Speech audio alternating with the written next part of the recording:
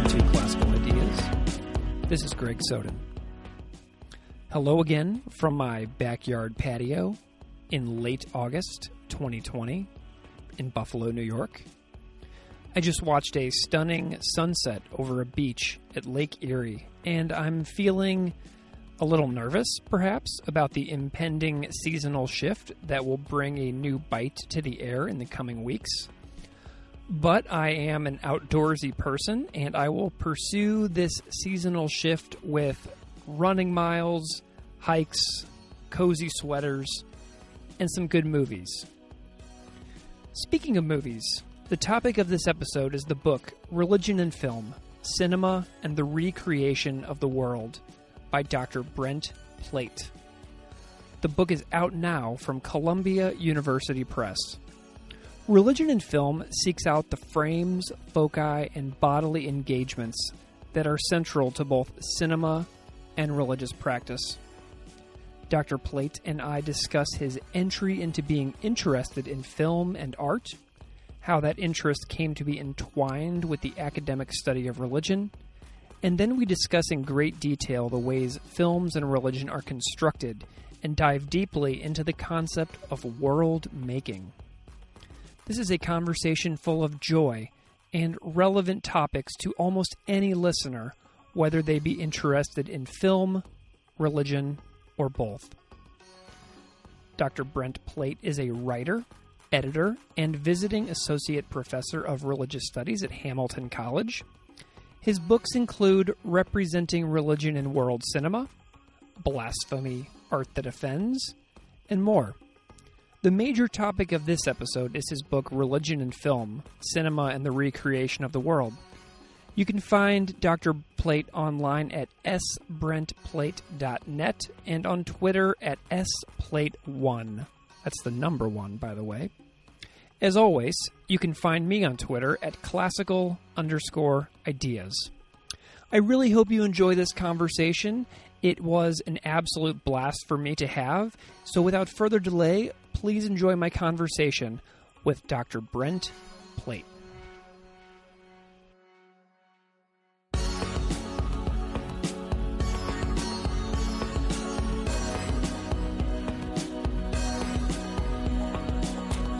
Dr. Brent Plate, welcome to Classical Ideas.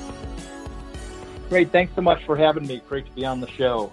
It's delightful to have you. I'm super excited today to talk about your work, religion, film, and all the things that you have done throughout the course of your career. This is a topic area that I have never really touched on much within the show, so I'm excited to talk about this intersection between media and religion with you.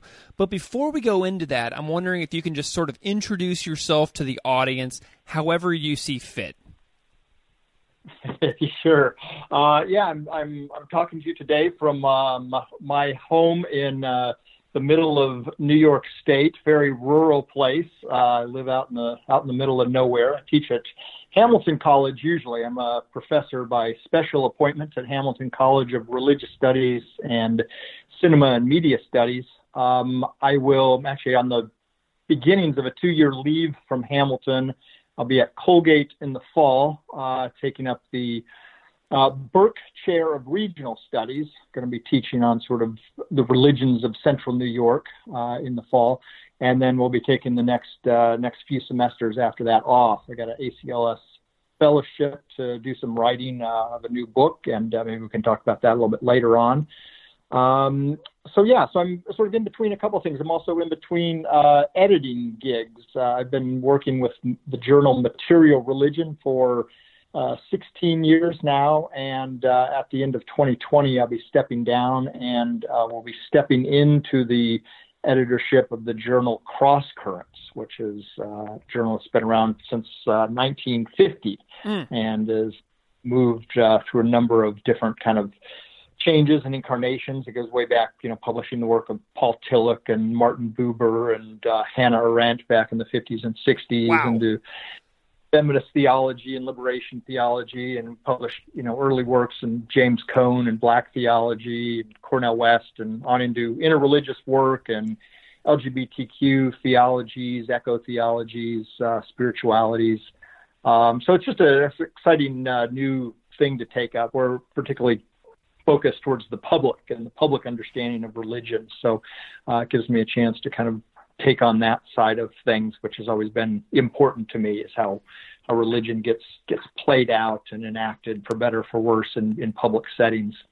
So that's I'm kind of in between universities right now and in between editing. I'm kind of overlapping in all these things. I feel a little lost in the midst of just staying home in the middle of the corona pandemic and locking down.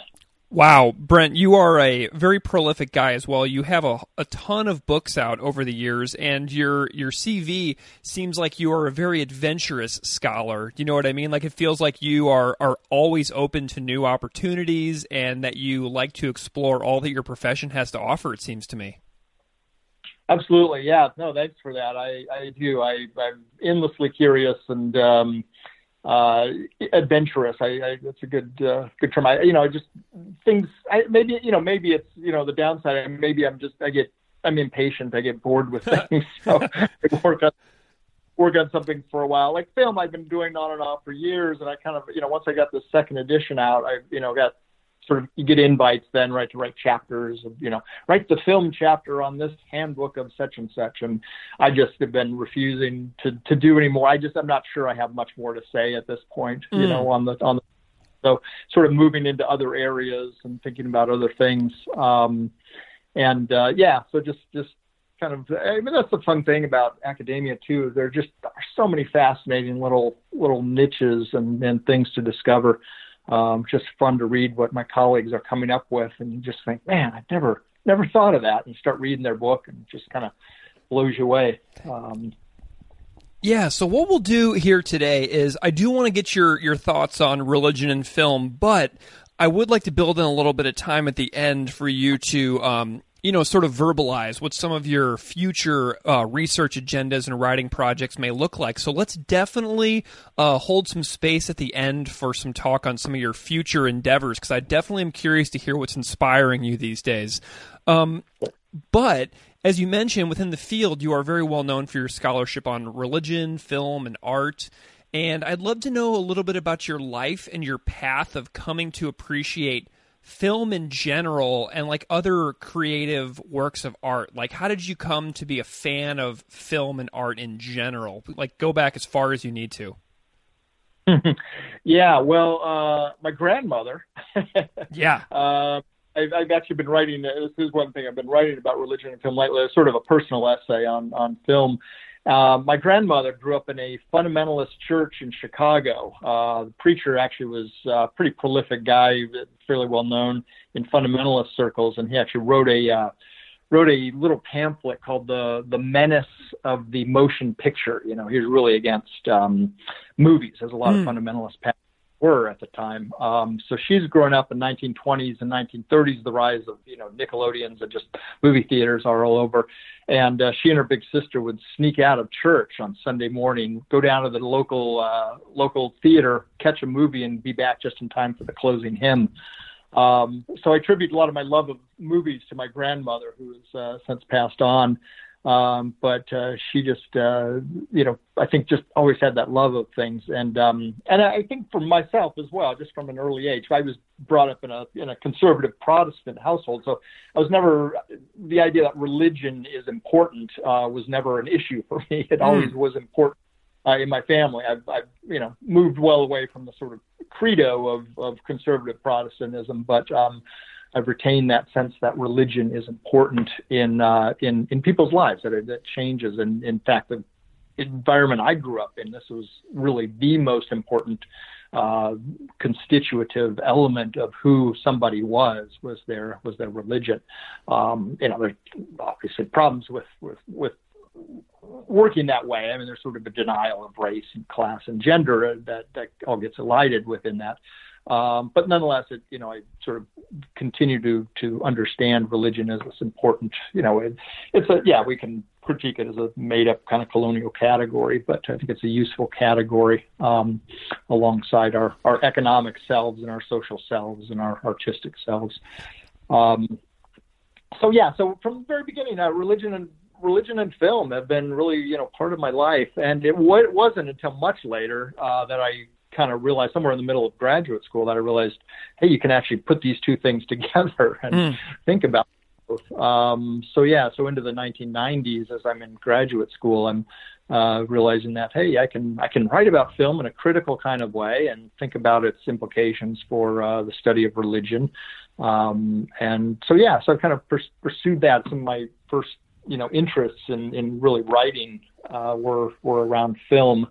I did sort of master's and PhD dissertation on arts in general in relation to religion. I did some work on video art and modern painting and things like that. So I've sort of an art history, media studies training alongside the sort of general history of religions kind of training. But yeah, it was fun to be able to discover there were people writing about religion and film at the same time and realize, hey, I can do this. Yeah. So that's been a good element. It's always been, I feel like, a side project of mine. It hasn't ever been necessarily what I always teach on, and it hasn't always been my central focus, but it's always been a side project, but it's turned out to be really kind of an important side project. Definitely. I'm curious what kind of film you are inherently drawn to, just as a fan of film and cinema in general. Yeah. I'm a big fan of science fiction and I guess we'd call speculative fiction. I saw Star Wars, when it was first out. I was 11 years old when it first came out and was completely blown away. I mean, I remember that summer when it was out and I watched it 5 times. I was 11-year-old. I found my way into the theater 5 times that summer to watch Star Wars, the original one. And, just recently rewatched the most recent Rise of Skywalker. And, I've always had this kind of place in my heart for them. I mean, there's all kinds of reasons people don't like these films, but I just can enjoy them in a lot of ways. The Matrix, remember seeing that when it was out and sort of the whole trilogy there. But then also more recent things like Ex Machina, Alex Garland film Ex Machina, which I think is a really brilliant kind of film that I think got some good publicity, but maybe isn't as well known. And then more avant-garde people like Chris Marker, the French filmmaker Chris Marker, way back to La Jetée in the 1960s and on up into Level 5. I think that's probably from the 1990s or so now. Marker died some time ago. But these kind of, they're not like Level 5. I remember just, probably none of the listeners have heard of that, but it's just had some really kind of thoughtful ways of thinking about the future, in sort of the speculative kinds of ways, and something about these films that you can create this world and you sort of see this, maybe a futuristic world, and just challenges our conceptions of what if, what could happen if such and such happened. But I'm also very much kind of a fan of sort of what they call the mumblecore. Noah Baumbach and Greta Gerwig, probably the 2 biggest exemplars of it these days. Just really love movies like Lady Bird and Gerwig's Little Women, Noah Baumbach's recent Marriage Story, things like that. And then the precursors, of course. I mean, it's just straight out of Woody Allen and Ingmar Bergman, and just these conversation-heavy things. But it's also going to have a sense of humor for me. Yeah. I think that too serious. For a while when I was getting into film, when I was a college student, I'd watch all these European art house films. And, there's a lot of it that I really, really like, Antonioni and Bergman and folks like that, and Tarkovsky. But then there's just part of me that's just like, this is just too serious. There's no humor in it. It's almost like so many of them just fail to see humor in life. And, Fellini I love, because Fellini can just be sarcastic about things and just cynical. And I kind of love that kind of surrealist dimension, but then others are just like so serious, and it just is inhuman, I think, to be so serious. Artwork like that. So I've always been drawn to that dose of humor. Something's got to have a good dose of humor in it. Which again, Star Wars, I think, sort of does that kind of very dryly. There's a lot of science fiction that's just too serious all the time, but I think Star Wars, certain ways, some of the writing, it's just these corny little jokes in the midst of things that, that I think just kind of endears them to me. I like the way it does that. Yeah. So that's the range. Yeah. Yeah, so and I'm loving the fact that you brought up speculative fiction as well, because there's a lot of religion that gets tied into stuff like that. Like I'm thinking, for example, of the book A Canticle for Leibowitz, or something like that, which has so much religion tied in. And I'm curious if you have any ideas on how, like, some of your favorite films have any religious characteristics like built into them that people who aren't embedded in your field of work would overlook. How are these films like tying in like religious characteristics in general? Yeah, that's good. Good question. I mean, there's the obvious with Star Wars and the Force, right? That becomes more and more prominent in the later iterations of it. You have these sacred texts and this kind of ultra-like spaces and things like that in the later episodes of Star Wars. But I think there's a lot more, like Ex Machina, is I think a good, maybe some of it's fairly obvious, but there's this paradise-like place. They're out in the middle of nature. The AI that's the main character in it is her name is Ava, sort of Eve, and it's just constantly reiterating. And there's so many of them. If you look into, so what was it, WALL-E, right? The animated film WALL-E, right? You have Ava in there. Well, the figure of Eve and Adam, maybe a little less so, but the figure of Eve is so prominent across so many of these films that, we're recapitulating all these mythologies, the same sort of myth. It's retold, which are all myths are retellings of earlier myths, and they're retellings of earlier myths. So I find, in them these sort of doses of mythology, these doses of ritual. And so, yeah, there's these characteristics, but I think the general thing, and part of what I tried to get out in the early chapters in my religion and film book, was the way cinematography and editing sort of create this cosmic worldview, right? So there's can be an atheistic filmmaker or a secular filmmaker, and the first shot, the camera is looking up into the heavens, right? You see clouds, you see stars, you see something going on up above, and then the camera tilts down to the earth, right? And it's setting up the cosmological, this cosmic framework for understanding this film. And it happens across films. I've actually got clips from literally at least a dozen different films, totally different genres, children's stories. Beginning of Star Wars begins that way. Blue Velvet, I mentioned in the book. So surrealism, comedy, children's animation, science fiction, are constantly sort of playing with this cosmic worldview, right? Here's the world, here's the heavens up above, and here's us down below. Yeah. And there's some between the two. So it's just on this purely visual terms, right? They're usually not talked about. It's just it's the opening shots. So it's it doesn't have to be about mythology. It doesn't have to be about any particular things, but they're reiterating a certain worldview or a universal kind of view of things just through the visual movement of the camera. Yeah. Okay, so you brought up the book Religion and Film, Cinema and the Recreation of the World, of which the second edition is out now. So let's dive into this book. So really quick, just for folks who aren't aware of this book, what is the general premise that you landed on for the original first edition that you went with as the premise of the book? Yes, the idea of world making, and the idea that religions, I came across this, I was teaching with William Payton at University of Vermont back in the 1999. I actually showed up there and picked up his book, Religious Worlds, from the 1990s, and sort of became a kind of useful introductory textbook that I used a lot of times in introductory classes. But it really kind of stated some things for me that I just kind of clarified, things that I've been thinking about, but it just kind of solidified them for me. But this idea that religions are about worlds, right? It's not just a set of beliefs. It's not just a set of behaviors. It's not just stories. It's not just rituals. It's a world that's created. And the idea that there are multiple worlds, right? We live within, and we actually cross over as humans. We cross over worlds, and we might live in actually a couple different worlds, and have to toggle back and forth.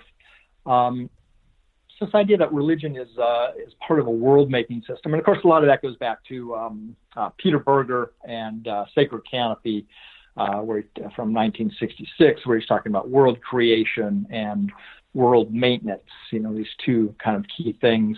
So between sort of Peden and kind of rereading Peter Berger's ideas, that it's just kind of reframed my sense of how religion operates, and it really quickly began to see film in the same kind of way. So the basic premise is that religions and movies try to create worlds for people, and they make them appealing, they make them alluring in various ways, so we want to enter into those worlds and participate within the worlds. So it's a bodily experience as well. It's a sensual experience. We see it, we hear it, we taste it, we touch it, right? Rituals and stories and all these sets, even our beliefs are sort of constructed around the way our bodies move in these spaces. So that was something similar I saw within cinema as well, right? Cinema, a good movie pulls you, keeps you on the edge of your seat. Literally, it's our bodies are moving into this kind of thing, and it's appealing to our senses. So that kind of hinge, it allowed me to kind of think back and forth between religion and cinema systems, how they create worlds for people and how people are invited into those worlds to become part of them, to become participants, right? We're not just viewers, right? In religion or the movies, we say we go for escape, but we don't, no such thing as escape in cinema. We're pulled into a world, or we might not be. Maybe a terrible film, or we just aren't in the mood for it, and we don't get into it. But the same is true, right, with religion. We just, I don't want. That's boring, Yeah. Who wants to go sit for an hour on Sunday morning?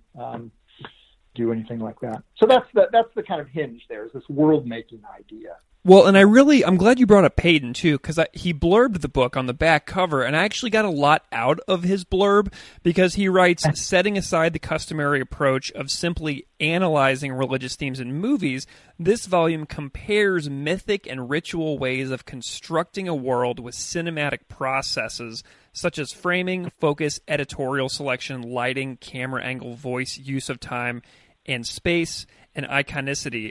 So I really like the way he framed that, because, as an outsider to your personal profession, this is a way of helping me see what is happening and making direct links between what you're saying in the book. So Peden's blurb was actually super helpful to me pre-reading your book.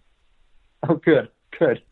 Yeah, that's great. Yeah, and he gets which is fun. He certainly implicitly in some places. Actually, I do quote him plenty of places in the book, but it was great to be able to, have him blurb it like that. So, as someone who really got, and, Bill never really wrote much on film. I'm not sure if he ever really has written on film, but, for someone to kind of get that, I think from his, comparative, comes out of a strong comparative religions perspective, to get what I was doing there was really, a happy moment for me. For sure. Well, yeah, and I want to get into a few of these concepts a little more deeply, but before we get into a few more specific things, what led you to doing a second edition of this book? Because I'm always curious why scholars and authors do a second edition on books and what that process looks like. Yeah, right. So the first one came out in 2009. It was with the Film Studies Press Wallflower, based in London, and it's a great little film studies press. Just done some really, really great work. But it was in a series called Shortcuts, and these were all, I think they were all capped at 144 pages. Which was fairly short book, and they had themes like women in film, religion in film, philosophy in film. It was all these sort of this and film kind of thing, and great series. I think it's still going. Columbia Press then distributed Wallflower in the U.S. and sort of through that, after time went on, I realized it was just, there was so many other things I wanted to kind of add to the book. I wasn't able to sort of say as much as I wanted to in that Shortcut series.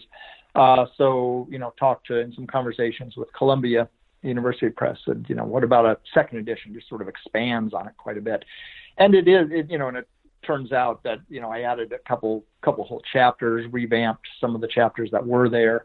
So I think it's about 50% longer than the original. So it's a pretty significant different book in many ways, the second edition. So yeah, it allowed me to expand on kind of the three-part. In the first one, I think I had kind of a idea of, it was like the first couple chapters sort of filtered over, but then it was sort of a quick chapter on sort of religion afterwards. We'll talk about that in a minute. Before film, during film, and after film. And the first one was really just about before film, and then a little bit on the after film. So I wanted to fill in some section on what happens during the actual watching of film. And so it worked really well to work with Columbia University Press on that, and to do that. Of course, just to say, not everybody does that for second editions. I mean, I've seen plenty of second editions of books that all they do is add a new preface to it and, kind of restamp it. There may be just popular books from the past, and the press said, hey, let's just update this. And so they do a quick once over. Mine is a pretty radical. And I think I tried to say it's not just a second edition, but it's a second expanded edition. That's awesome. Well, I want to dive a little bit more into that main premise that you talked about with world making, and I want to tie in religion and cinema as world making, because you describe both of those as world making. This is a term I've heard a lot when thinking about books like, the classic Lord of the Rings, or something today by Brandon Sanderson or something like that. I'm wondering if you can break down in religious and also cinematic ways what world making is, and if those two, religious and cinematic world making, are different. Yeah, good question. I'm coming at it from kind of a formalist, even aesthetic perspective. I'm interested in these kind of formal structures of how what we call film form. What is the cinematography, the editing, the mise en scène, that is all the sort of components that are going on in a scene, the color, the clothing, the props, everything that you see on a scene. So the sort of theatrical component of it. So I'm interested in sort of analyzing on these, film studies has nicely broken these things down for us. And we can think about, you can go through a film and just look at editing. You can just count, how many times there's a cut. What is the cut? What is the next cut? Where does it go to? What is that, telling us? There's a, semiotics to it. There's a language that happens when you cut in certain ways and juxtapose two images. The Soviets, the 1920s were really, keen. I really sort of invented this sort of sense of juxtaposition. People like Eisenstein and Vertov and others, Pudovkin, they were all, masters at this, and we sort of inherited that. So there's a formal way that these worlds are made. You juxtapose images with each other, and you recreate, otherwise realistic scenes. You put one thing next to another, and you've recreated both of those images in the first place. So I think there's, so cinema has these kinds of, general forms. They are let's say techniques, editing, cinematography, mise en scène, three of the key ones. And so religions have this similar kind of thing. If I'm looking at it this way, and obviously I'm not the only one to have said this, but we work in religious studies with things like rituals and myths and symbols and doctrines and maybe sacred texts and the like there. So these are our tools to make worlds within religions. And so religious studies sort of goes and analyzes those things, analyze the rituals, analyze the myths, analyze the symbols. So both, they're not equal to each other. I mean, editing doesn't totally equal, say, ritual, but there's some interesting parallels going on. It's about a breakup of how time and space are broken up, going back to these very basic, both cinema and film share space and time. These are the fundamental building blocks of human experience. We experience things in space and we experience things in time. That time gets broken up, as we were just talking about before we started recording. Being on lockdown during the COVID crisis has rearranged our sense of time. Yes. Right? We have a different time grant. It's not that the hours have changed. It's not that the Earth's rotation on its axis has actually changed. Actually, I think we know it hasn't changed. The rotation around the sun hasn't actually changed, even though that's how we count our years and our days. But our experience of that, our human experience of those things have changed. So films and rituals change our experience of time. They interrupt our experience of time. They focus our time. And then, of course, they also focus our sense of space, where we are in things. A good film, even though it's a two-dimensional image, projected on a screen away from us, a good film, of course, when we get into it, we get into it. We are, we're there in that world. It pulls us into it, and we feel like we're in another space and time. You lose your sense of self, and you don't think, oh, I'm sitting here in a theater right now in a theater seat. You feel like you're on, Alderaan with Luke Skywalker, something like that, right? Yeah.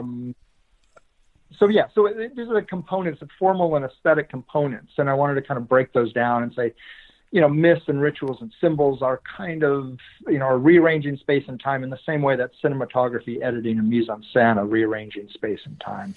Yeah, well, and it seems like the film version of space and time is completely under the control of the people within the film studio, sort of how like the flow of space and time is like completely under the control of like a Roshi or like a priest or something like that within a holy space. Does that make sense? Yeah, absolutely. Yeah, they're sort of masters at these things. They know how to. They're master artists. A good priest, a good cantor, a good muezzin. They have a sense for how things are going to appeal to people, and they can do their performances. They can help mark the time. They might have a script, right? They're working from, right? I mean, go to the Episcopal Church, and here's a whole book on these are the rites. This is the format. This is the way you do it. But a good person who knows the liturgy can tweak that and kind of alter it a little bit, and slow things down and speed things up. Of course, in the same way a good editor can. An editor can, make things feel faster, even if it's a slow film. Might be able to, put more cuts in and speed a film up, and that way it, again, it's still maybe a 90-minute film, but some films feel faster than others. Some rich feel faster than others. I think that's a good comparison. The priest. Of course, there's more to the control. There's only so much a editor and a priest can do. Sure. Well, and earlier you mentioned another term, which you said goes back decades, and that's the concept known as the sacred canopy. And I'm wondering if you can elaborate a little bit on that and tell the listeners what you mean by that phrase and how it ties into world making within film. Yeah, so that's, of course, taken directly from Peter Berger's book of the same name. And so the idea is to take Berger's idea of the sacred canopy as this, this idea that we humans, we project. He's got that famous line in the book about religion being the audacious attempt to conceive of the entire universe as humanly significant, or something along those lines. It's this. So the sacred canopy is this.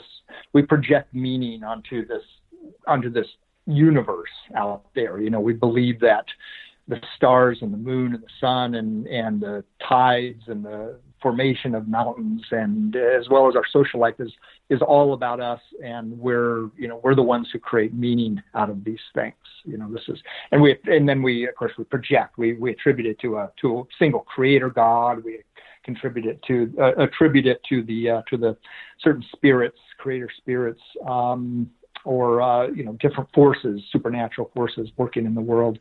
But the idea is this sort of projection. So he uses language of projection. Again, it's not talking about film, but he uses the language of projection, which I find interesting, the linguistic parallels that go on.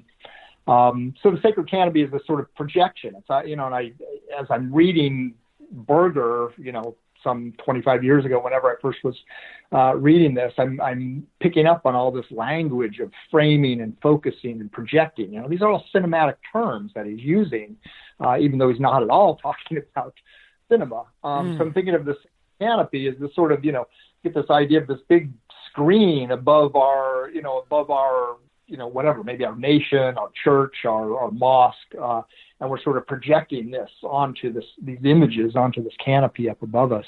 And then I began to look at the films themselves, and I realized, and again, I've got a series of clips like this I show to my students all the time. You look at the beginnings of film, so you go to Paramount or Columbia or Orion, now defunct Orion, DreamWorks, BBC Films, Vivendi, you just go on and on, all these major film production studios. Their logos, right, these motion picture logos at the beginning are always projected up in space. There's clouds, there's stars, there's something going on up in space, and we kind of look up to it. You think about the Columbia, Lady Columbia, sort of up on a mount, and we're kind of the angle is we're looking up at her, and she's framed by the sky and the clouds behind her, right? So these film production studios are very aware of the fact that they're creating a canopy for us as well. They're this intermediary between the heavens and the earth.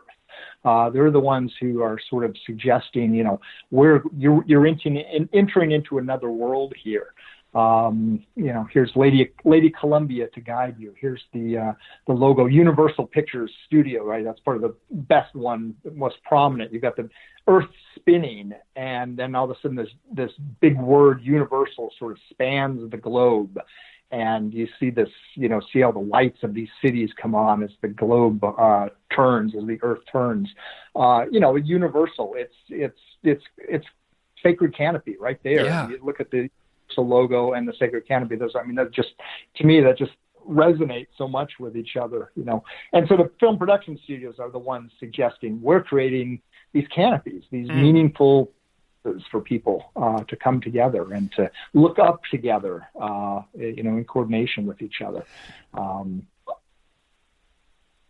Yeah, I love how sorry. I love how you divide the book Religion and Film into three separate sections of like the before, during, and after of the cinematic experience. And I want to talk a little bit about each one. What is religious about the before stage of cinema? Yeah, that's where we get back to what we were talking about, the sort of the priests and the cinematographers, right? This is the production of film. So there are these editors, there are these camera people, there are these directors, there are these producers, and they have the script, and they're going to kind of create this world for us, and they put it together, and they've got experience of how to edit a film, how to do cinematography for a film, how to add color at certain places and take away color at certain places, how to add motion, how to add sound, how to affect us through sound, and they're creating the film. And they're meaning to create worlds there. And you got to have, a good film's got to have a good understanding of how editing works and how it functions in the lives and bodies of people. So that's the before is that kind of priestly kind of work, the priestly / director's work, to put it that way. And then you did you described a lot about the during as well throughout our conversation today. Is there anything else you'd like to elaborate on with regards to the during of cinema? Yeah, so no matter how great an editor is, Thelma Shoemaker, I think I quote her a bit in the book. She's worked with Scorsese for a couple decades now. I think she's edited most of Scorsese's films. But she, so she talks about, she and Marty will sit in a screening booth and go through sort of dailies and look at some of the raw footage, and they will think about how to cut the film, and then they'll do it in front of audiences. They'll show a film, and then they watch the audience, right? They don't watch the film; they watch the audience watching the film. And they start to look at, if someone starts to squirm a little bit or looks, they can tell by body language of the people how the film is working for them or not working for them, and they'll adjust the film. They'll make little notes and say, 15 minutes and 47 seconds into it, I saw people squirm. I saw people move, seem to be bored. So they're looking at bodies, and the bodies are watching the film. So they're, this is what, Thomas Schumacher is doing, which I think is just kind of a genius way to think about this. This is what happens during the film. During a film, people's bodies are moved or not. And no matter what the priest does in the ritual, no matter what the director and the cinematographer and the editor are doing in the making of a film, people have their own responses, and there's only so much you can control for. People are not everyone is going to like everything all the time. So the people during the film bring their bodies to the film, and they have reactions. They jump, you go to a horror film, and we all know the blood is fake, right? We all know that Freddy Krueger isn't a real person. He's an actor on screen. No one, you interview people before and after, and they'll say, no, that was an actor playing Freddy Krueger. There's no such person. They will tell you that rationally. But bring them into the theater, and they'll, as soon as, the killer jumps out from, out of the bushes, everybody, jumps back. Their bodies literally are moved by this fake two-dimensional film. And I think that's a way of explaining too what happens in religious experience and religious life. I mean, there's these sort of, the atheists and neo-atheists sort of arguing, well, this is crazy. There's no such thing as God, et cetera, and can't understand it. But then they go to the movies and they get scared by the movies. We don't live as rational creatures. Our bodies move in ways that our minds aren't in control of. And I think religion operates this way. We don't necessarily believe all these things that are being said in the middle of the religious ceremonies, but we act as if it's happening, act as if it's real, act as if that is real blood, real blood and real wine, right? Real body. Real blood, right, in the Christian communion or something like that. We act as if these things happen. So the during of cinema is really a key component to it. We can't just analyze the films. We have to think about what's happening to the bodies of the people in the film, and they're making different kinds of meanings than the directors and the editors thought. I love that because it ties in the lived reality of individualized experiences. And I'm thinking of like a Pentecostal church where somebody is moved physically during church. Does that make sense? Absolutely. Yeah, definitely. Different ways. Yeah. It happens. So let's get into the after. In the book, you write about how film helps to reshape actual rituals in religion, which I found was so interesting. What are some of your favorite examples of ways that film alters religious ritual practice? Yeah, some of the examples I give are, bar mitzvahs or bat mitzvahs where they've hired, I think I write about, and this is, sort of dated now, but Titanic, when Titanic was big, this girl had a Titanic-themed bat mitzvah, for herself. Sort of, big picture of Leonardo DiCaprio and Kate Winslet together, and this is, the whole theme of it. So this is one way that it's sort of, films have infiltrated our rituals. There's people who have Star Wars-based weddings, Star Trek-based weddings, and you can get married. And so I actually have one of the pictures in the book. I did a Google search for, Star Wars weddings, and there are tons of them. You can find them all over. But I found this one really good picture. And so I actually wrote to the people, who I think it was on Flickr or something, some site. And I wrote to them just wanting permission to reprint their picture. And she's like, oh, yeah, sure, that was fun. We had a good time. We had a Star Wars-based wedding. She was sort of happy to include it in the book, that, it's not like she acts like, Princess Leia around the house or anything like that, I'm sure. But it's just, so that's one level. But I think there's sort of a more profound couple levels. One is that sort of our rituals are in our, what we would call our maybe secularized societies. film creates its own rituals. Film, so Star Wars again is sort of an example. People will, you can join Jedi academies. There's a church of Jediism. Now there's just tens of thousands of people. Talk about Jediism as their religion, and part of it's fun, but then part of it's fun and it's meaningful to people. It's a place where people go and they get in community, right? I mean, the key thing is I found some other people who also like this film, and we just have some fun. We dress up, we go to this certain place at a certain time, and we behave in certain ways and use certain language, right? I mean, that's classic religious stuff. That's what we do. We show up in certain places, wearing certain clothes, act in certain ways, and perform in particular kind of ways. I think there's that, but then it also kind of compels us to go out and do things. And I talk about this in the book. So after Lord of the Rings came out, this is pretty well documented. The New Zealand tourist industry saw an enormous spike, something like a 50% spike in tourism after Lord of the Rings came out. Right, because forget that J.R. Tolkien was a professor in England in mid 20th century and writing a fantasy book about Middle Earth.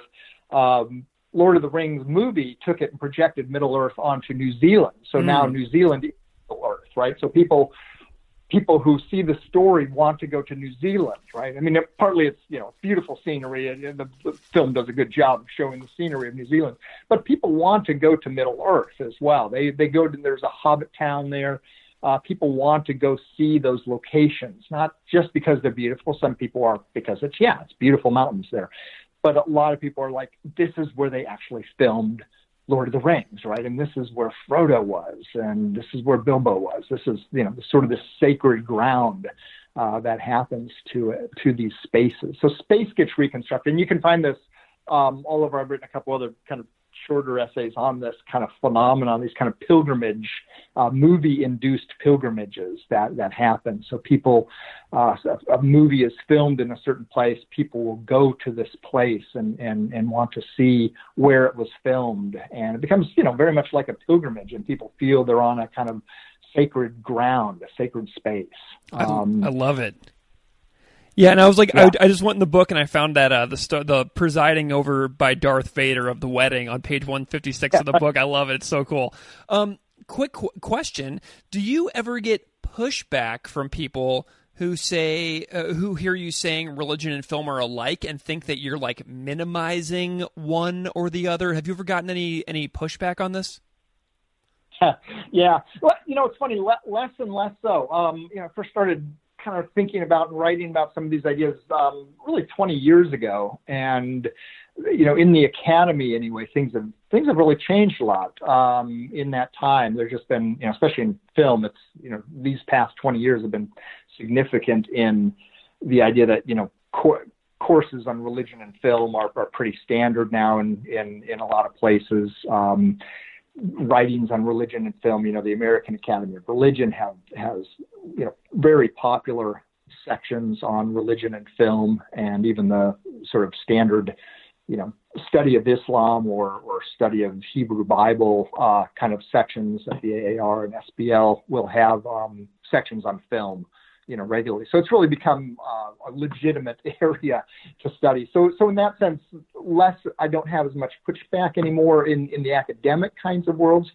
I do have it, some of these ideas I've sort of done in public settings, I've shared in more public settings, and there are definitely people who sort of say, oh, it's not the same, it doesn't compare, you shouldn't compare these things. And I do get a little bit of that. The one thing I will say, my own pushback towards it is that, the more I look at films and bodies within films and the reactions to them, and the more I look at religious rituals through history, the more it's just, the real difference is that religious rituals are multi-sensual, right? They're so much more appealing to the body, right? You can smell and you can taste and you can hear and you can touch all these things within a religious ritual that you can't do. It still remains an audio-visual medium. Films still remain an audiovisual medium. You bring your bodies to the cinema, and your bodies are moved as well. There's something going on with, I think proprioception, interoception, but for the most part, they're kind of dull. All of our so-called multimedia is really dull by comparison to ritual. I mean, ritual is this multifaceted affair where you're doing all these things with your senses. You're touching things, you're smelling things, you're tasting things, you're touching other bodies around you. You get up and you move together at certain points. So ritual is, still so much more embodied a practice than cinema is. Even if we're bored, our modern world has sort of made us bored by some of the old rituals. There's some new ones. I think religious rituals being invented. I think why Pentecostalism has been so widespread around the world in recent years, because it allows people to do things with their bodies that some of the old rituals didn't. So I think there's a certain impoverishment in cinema when you compare it to religious ritual. Not that I'm going to stop going to the movies, but well, Brent, earlier you mentioned that you can see yourself moving in new directions as a scholar. Let's take a little bit of time and talk about where you are personally headed, and maybe to preview for your colleagues what they can expect from your work in the next several years.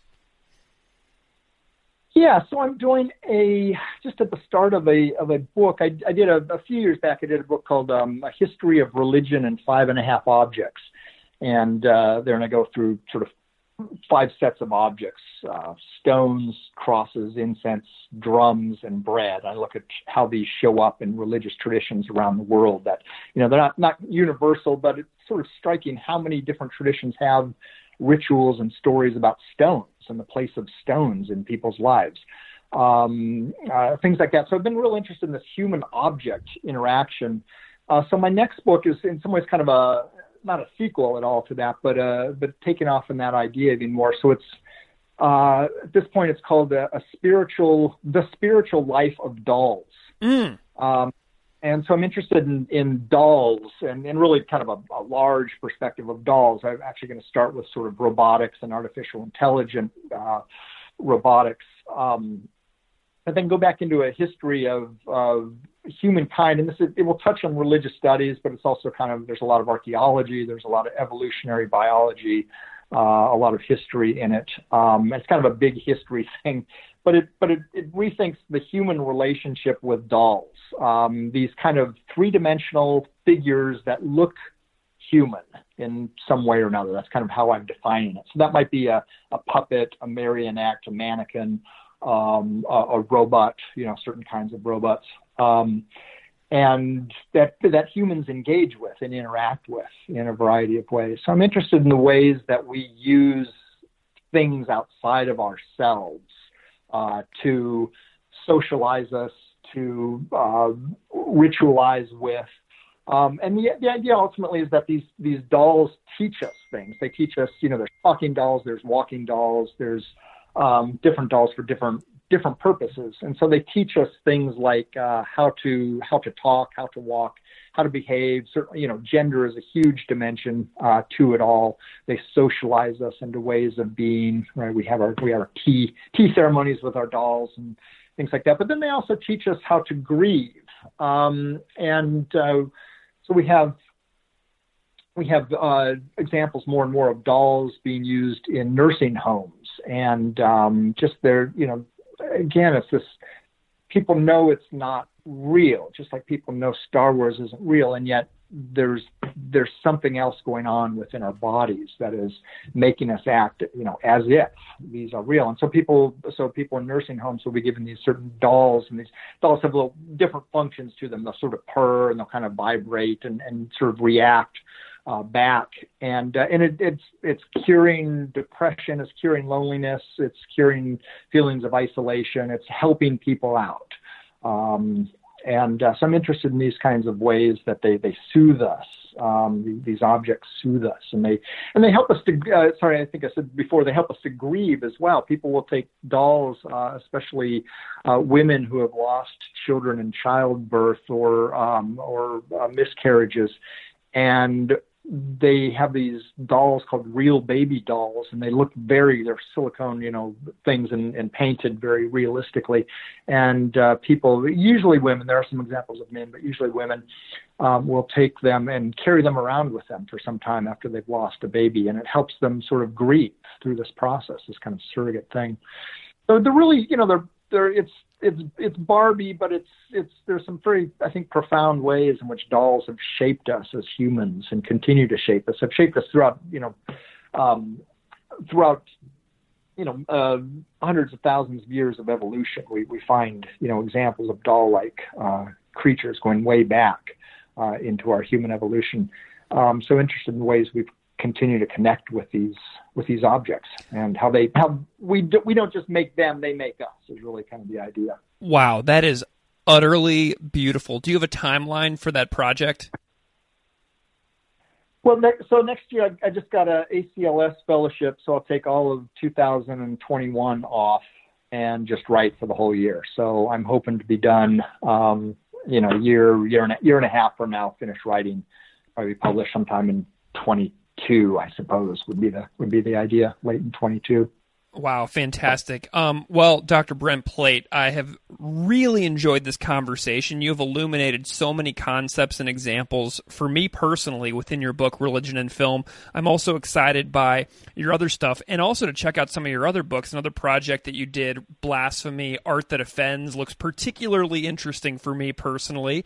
Can you tell people who are listening where they can find you if they want to follow the progress of your work in the coming years? Sure. Yeah, I've got a website, sbrentplate.net, and then I'm on Twitter and Facebook and the like. Twitter at splate1. Awesome. I think it's my Twitter place. So yeah. Awesome. Well, I will link for listeners those links that you mentioned in the show notes. So if anybody out there is listening, you can just go underneath this episode in the show notes of your podcast player, and you can directly click on those links to be connected directly to Dr. Brent Plate. Well, thank you so much for coming on Classical Ideas. I'm glad we were finally able to do this. I know we've been talking about it for a long time, and it's an awesome opportunity to finally make it happen. Absolutely. Thank you so much. Thanks for your work and the podcast, and look forward to more episodes.